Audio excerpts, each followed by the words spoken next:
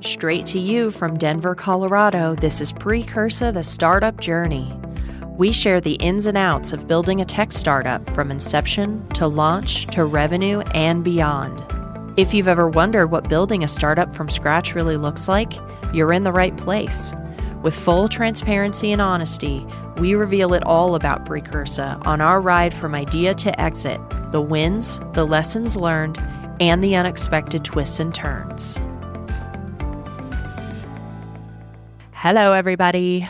Welcome back. This is Precursor, the Startup Journey. I am your host, Cynthia Delaria. I'm the CEO and co-founder of Precursor. And today, I want to talk about a couple different things. So the first thing I want to do is I want to sort of like bring something around that somebody asked me earlier this week, which is we do talk a lot about fundraising. We talk a lot about getting investors, talking to investors, doing the pitch, because as I've said many times before, and I'm sure I'll say it many times again, a huge part of your job as a founder and a CEO of a startup is going to be the fundraising process. I've also said a lot of times it always takes longer than you think. Like it never goes as fast as you think it's going to. And both of those things are true. And both of those things are being played out right here at Precursor and right here in the podcast so that I hope that as you listen to this and as you walk through this journey with us in real time, it gives you a sense of like you're not alone, right? This is the journey, and however it's going, that's how it goes, and it's okay. And you're not doing something wrong. You're not screwing it up. I want you to have that sense that you're in the right place and you're doing the right things, most likely, okay? But the question that I got asked was, I keep waiting for you to come on and say,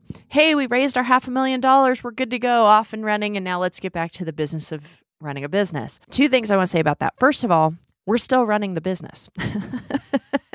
It's not like everything stops when you're in fundraising mode. It can't, right? Now, there is a risk right now to our launch timeline. We've been shooting for early to mid-September. That risk actually doesn't have anything to do with the funding challenges that we've come up against. It actually has more to do with, as we have been working through building out the content for the platform, there's a lot more detail and a lot more that we need to include in order for it to provide the value that we know it should provide for people. And recording that much content, editing that much content takes a long time. So right now, actually, the biggest risk, and we're building a strategy around it and trying to make up some of that time. But as I said to Sarah Jolly, one of my co-founders yesterday, I said, there are things that you can throw resources at and speed up the amount of time that you get them done in. But there are things that actually just take the time they take. And the analogy that I always hear is 9 women can't make a baby in a month. So you can't throw extra resources at making a baby because the process is the process, right? So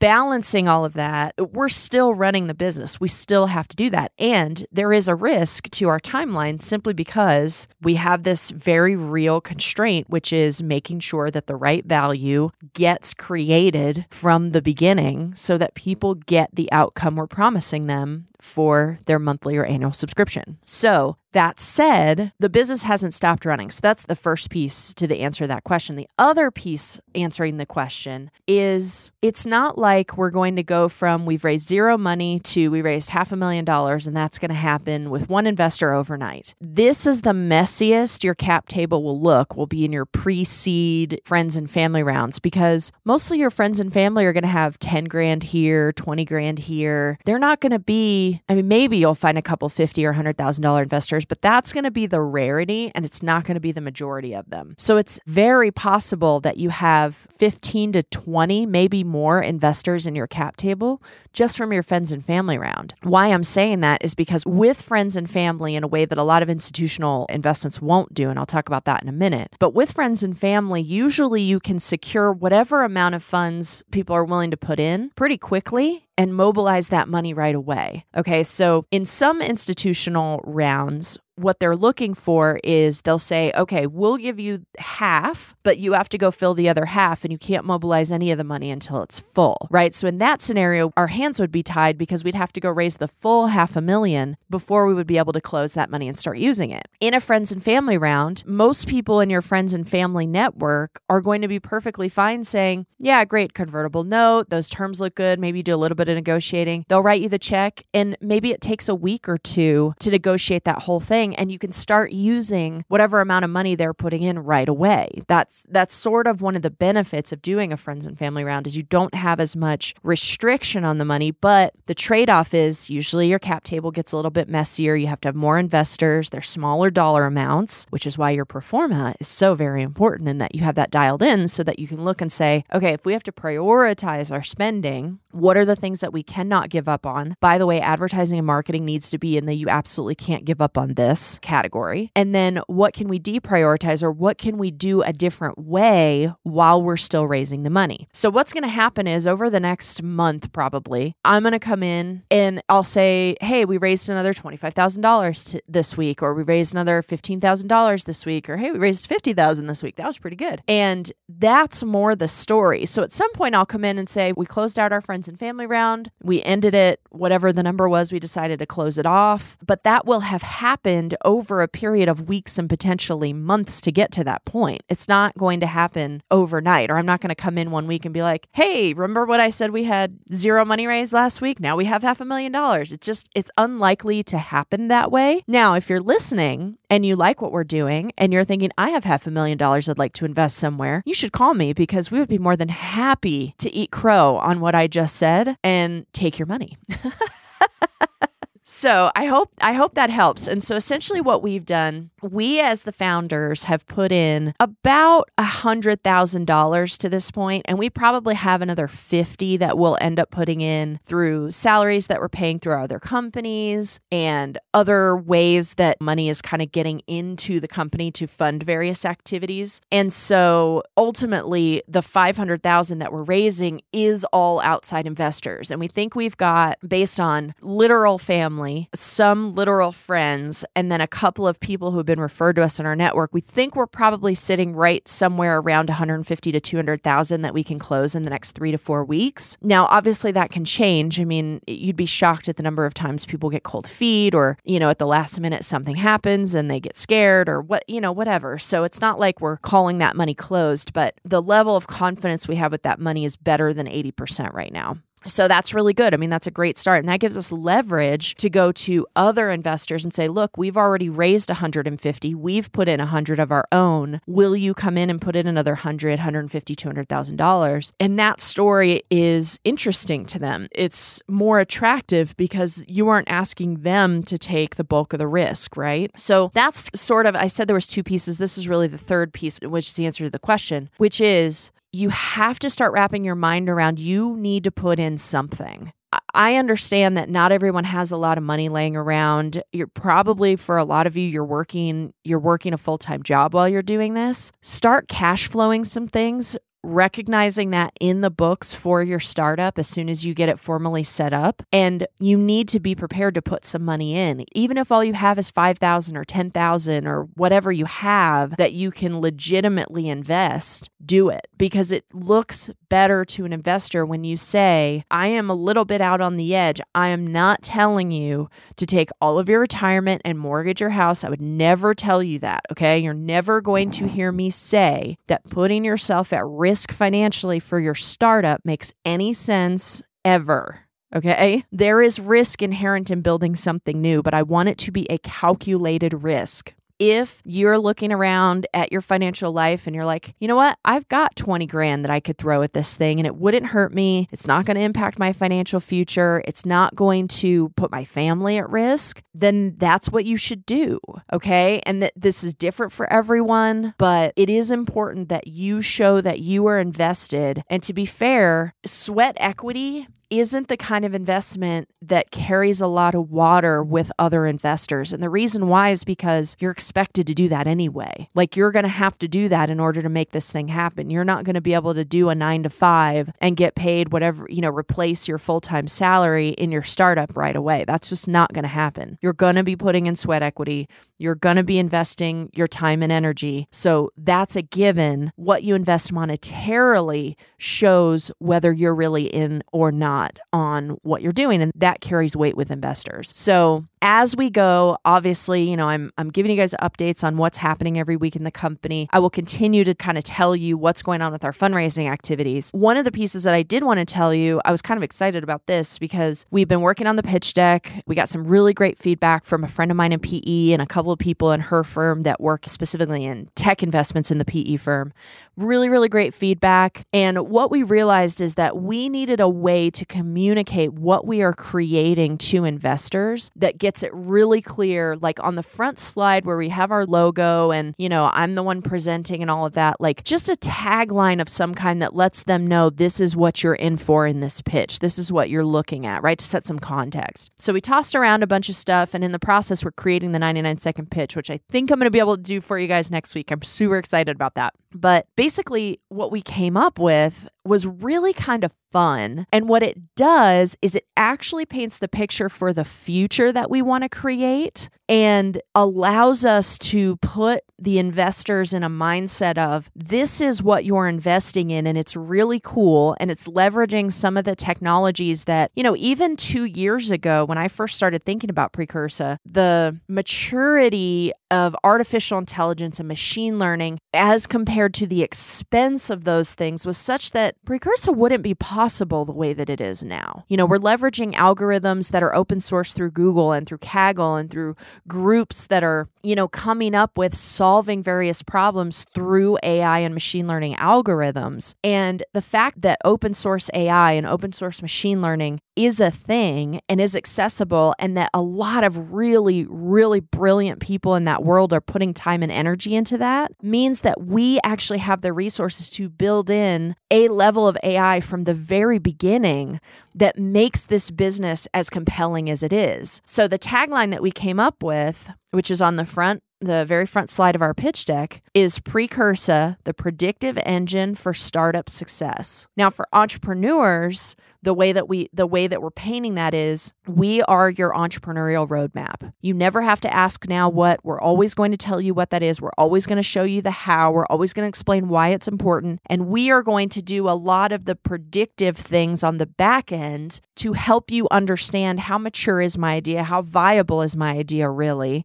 and is it worth my time and energy and money and all of that before I make a huge investment? That's the problem we're solving for entrepreneurs. But ultimately, what we're building is that predictive engine to tell you what's the probability of success in this startup given the data that we have. And as I've said before, the more data there is in our system, plus all of the data we have in the larger startup community, whether that's from PitchBook or Crunchbase or Owler or any number of sources, all of that together helps us not only understand what does a successful startup look like in the early stage that creates predictors for success at a later stage, but also we start to be able to look at the X factor. We start to be able to see what are the things that the founders are doing from very early on all the way through the course of their startup journey that actually makes a difference. And can we quantify and teach more people how to grow the muscles of the X factor? Because I just can't believe it's all about luck. I really do think there's some secret sauce in there. And what we're going to do is try and reveal that to help more people grow and hone and refine the secret sauce muscle so that they will find the right idea for them and really be able to make it a success. So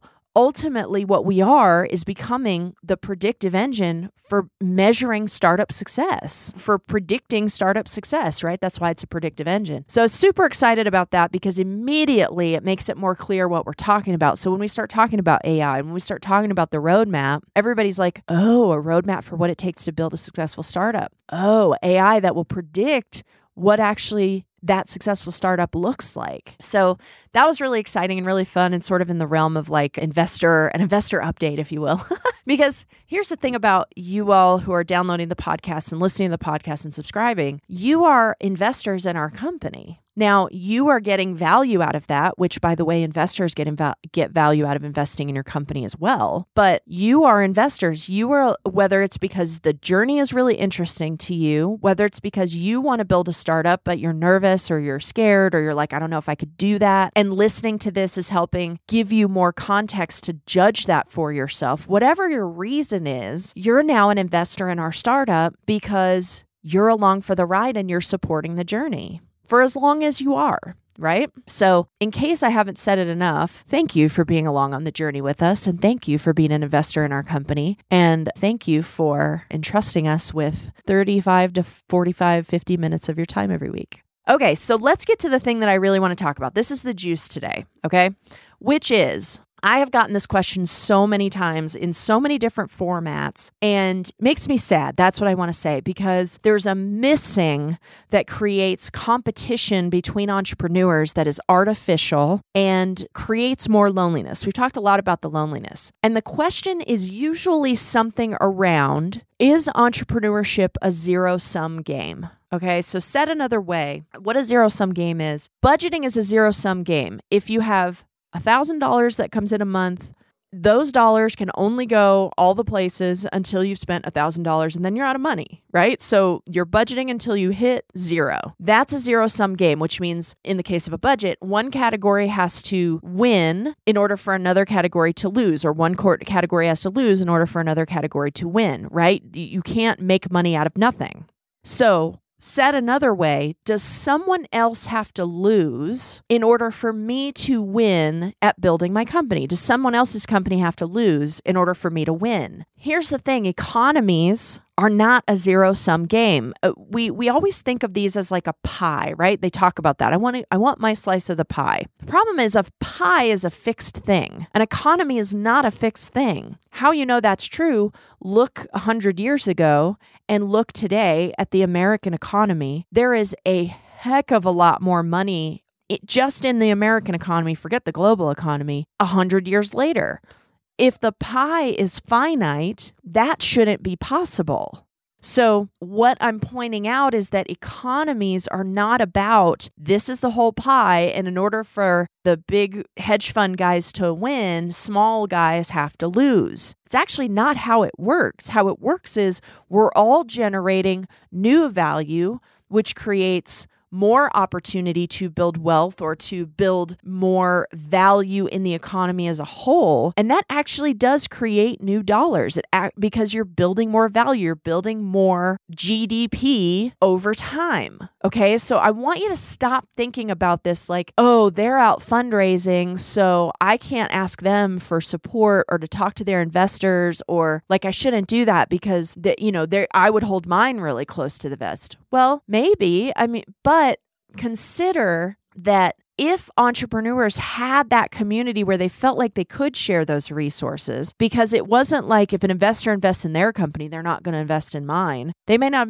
invest in yours anyway, or they may be willing to invest in both, or they may not want to invest in either. But you don't know because we're all so busy acting like it's a zero-sum game, acting like if I win, you have to lose. Like it's necessary that you lose in order for me to win. Here's the thing. The amount of investment dollars that are sitting on the sideline, especially, so this is June of 2021, the fear of inflation is massive right now, right? We had this artificial shutdown in the economy. I say artificial because we did that to ourselves due to coronavirus. It wasn't a necessitated event. It was, we made that choice. No judgment either way on that. I'm just saying it was a voluntary shutdown of our entire economy for a long time. And that engine takes a long time to get started back up. Well, the problem is right now what's happening is people's demand has been pent up. So there's tons of demand for new houses and buying things and going on vacation and doing events and all, right? There's like this huge pent up demand, but factories haven't been operating. They haven't been building lumber. They haven't been creating lumber. They haven't been creating steel.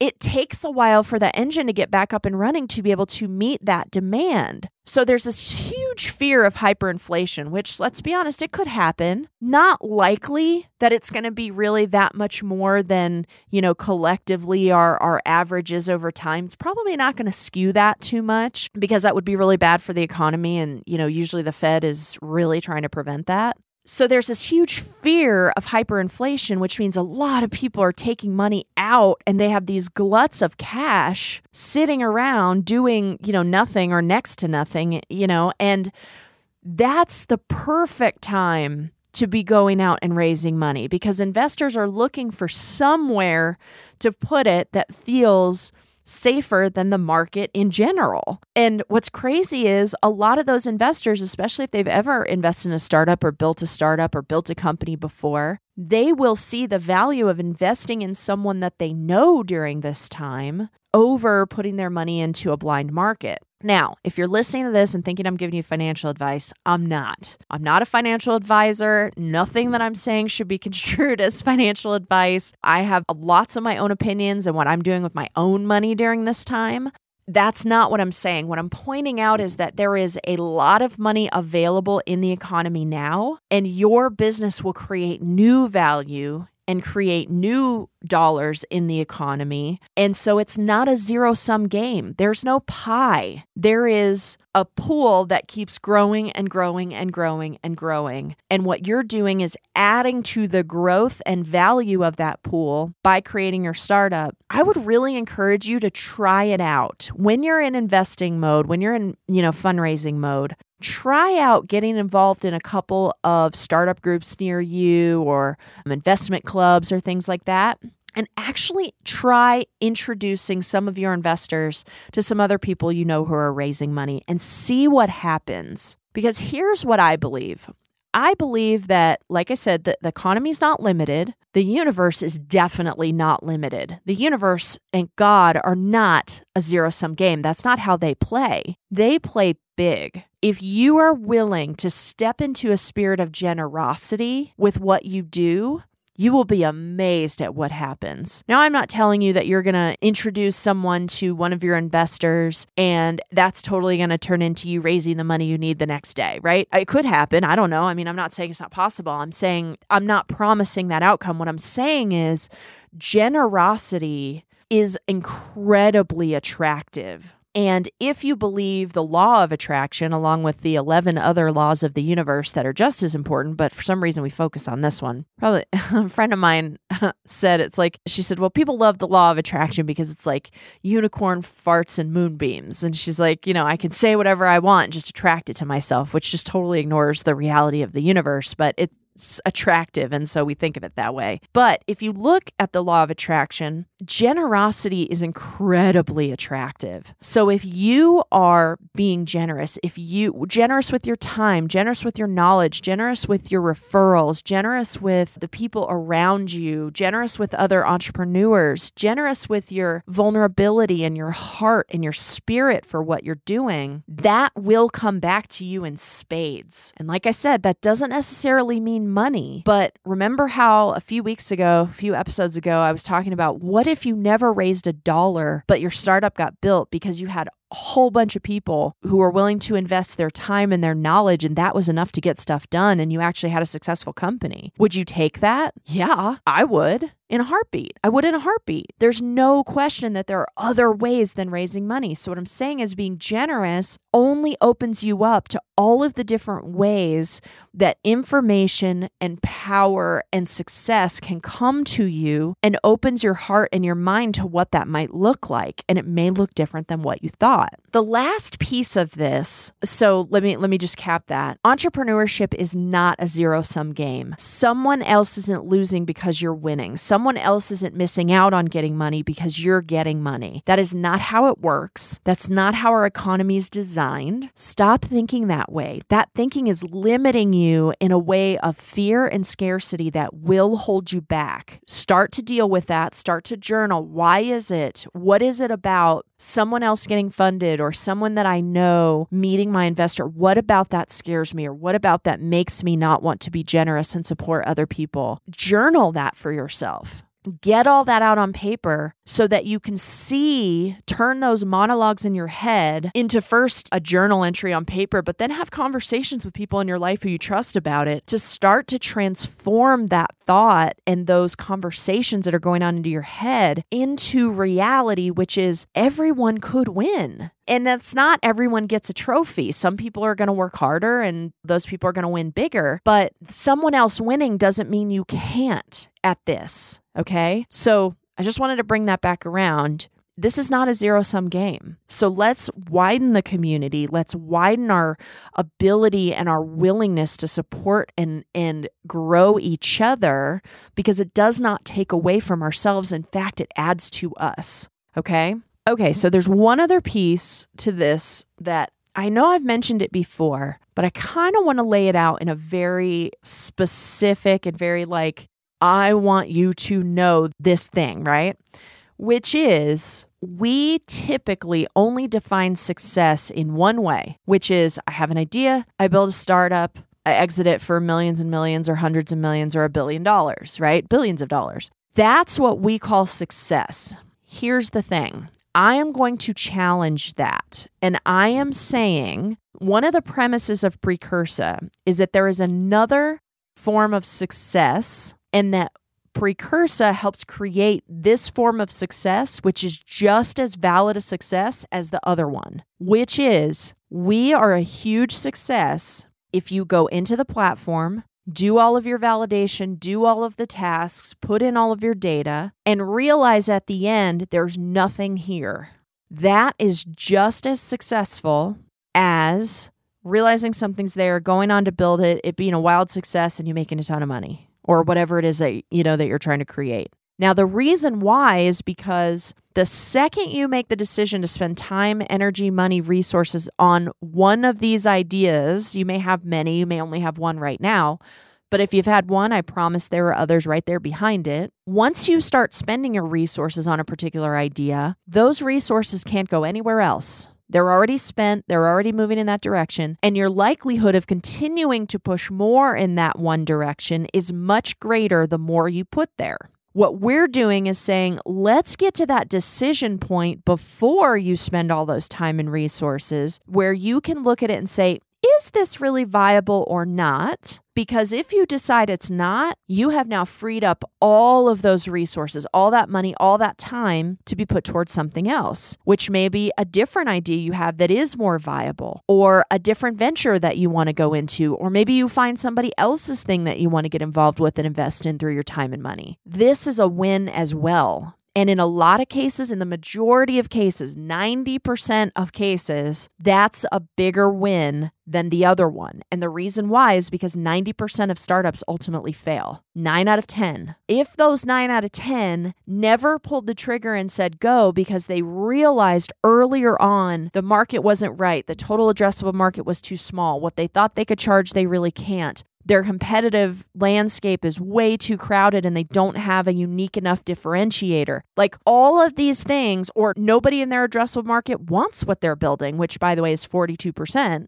If those 9 out of 10 people had a way of getting to that data that was clear, that was objective, that gave it to them in no uncertain terms sooner, those 9 out of 10 would be freed up to go do something that has a better shot at being successful. Now, I'm not saying... So Crunchbase is the one that released the study that said 42% of startup founders fail because no one wants what they're building. That's actually the piece that I can address. Okay, so when I say 9 out of 10, probably half of those, there was something else that caused their failure or something else that was more difficult to predict. I know I can predict the 42%. I'm certain of it. I see it every day. I've been doing this a very long time, and I just know when something has that product market fit and when it doesn't. That is predictable. It's a preventable statistic, and that's where Precursor is starting. Now, along the way, I think teams are really important. I think that's one reason that a lot of startups fail. Even if they do have product market fit, it has to do with teams. Some of it's about fundraising and raising money, but more about that is actually that the founders and the people who are having to pitch and raise aren't good at talking about what they do. And that's also fixable, right? So am I saying that, let me just declare this. I would love it if in 10 years, 2031, Precursor was the beginning of the fire that switched the statistic on its head, where 1 out of 10 startups ultimately fails, who goes through the Precursor process or something similar to it and actually establishes product market fit before spending time and money trying to build something. Will that happen? I don't know. It's what I'm setting out to do. Look, for every Doug that I prevent, so I've told the story of Doug. He ultimately ended up spending about $500,000, 4.5 years of his life. $250,000 of that was a mortgage on his house that was previously paid for. The other $250,000 was borrowed against his retirement. His wife ended up leaving him because he just wasn't producing a result, and their financial life was not good. And here he was 4.5 years later, like, can you find a market for my product?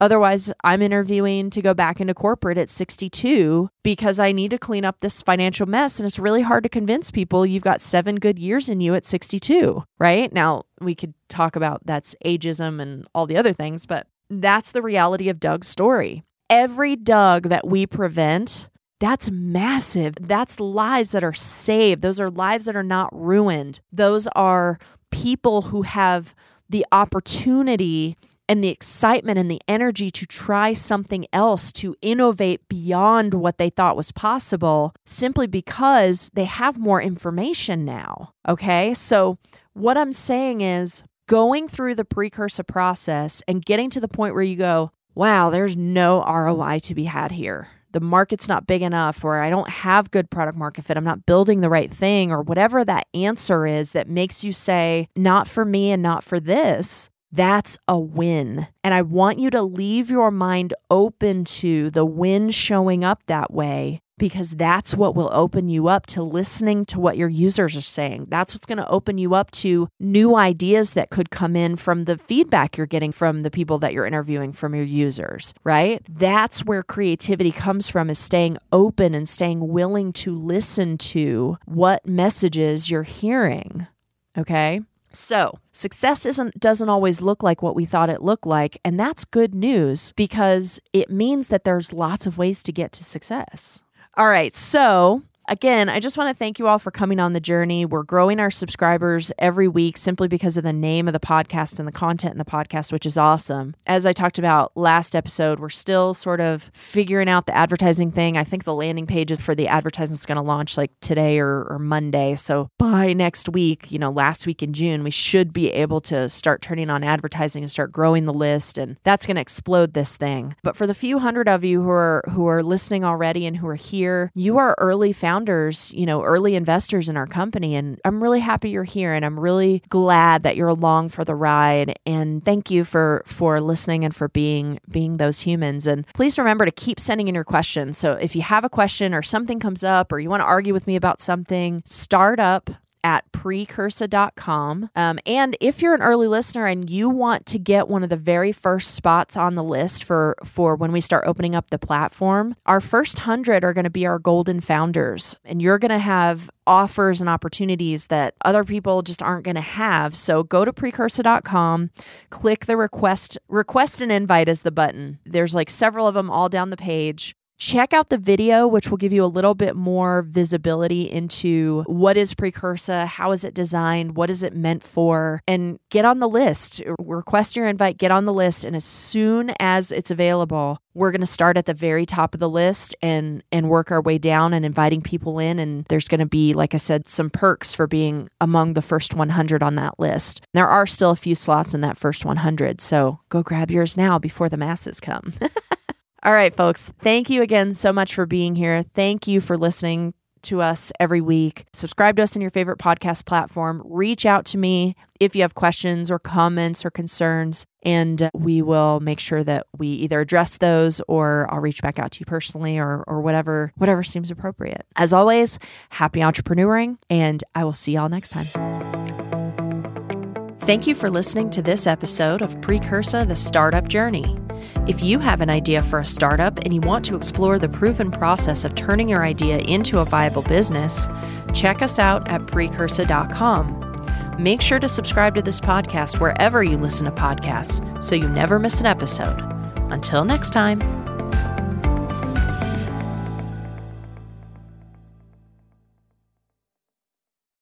Thank you for listening to this episode. If you or your company are looking to jump into the podcast world, now is the time. The Plug Agency is here to connect you to the full power of podcasting. You just record and leave the rest to us. The people are listening and want to hear from you. theplug-agency.com. That's theplug-agency.com. Click the link in the episode description for an exclusive offer. This is Sarah Hubbard, host of You and Me Kid, a podcast about starting and raising a family on your own. We just launched season 2, and I'm speaking with single moms, those still considering, and experts in relevant fields to give you a real sense of what the day-to-day experience of solo parenting looks and feels like. Plus, this season, I've partnered with California Cryobank, the #1 sperm bank in the U.S. So wherever you are in the process, this podcast provides some support, humor, and helpful information. Listen to You and Me Kid wherever you get your podcasts.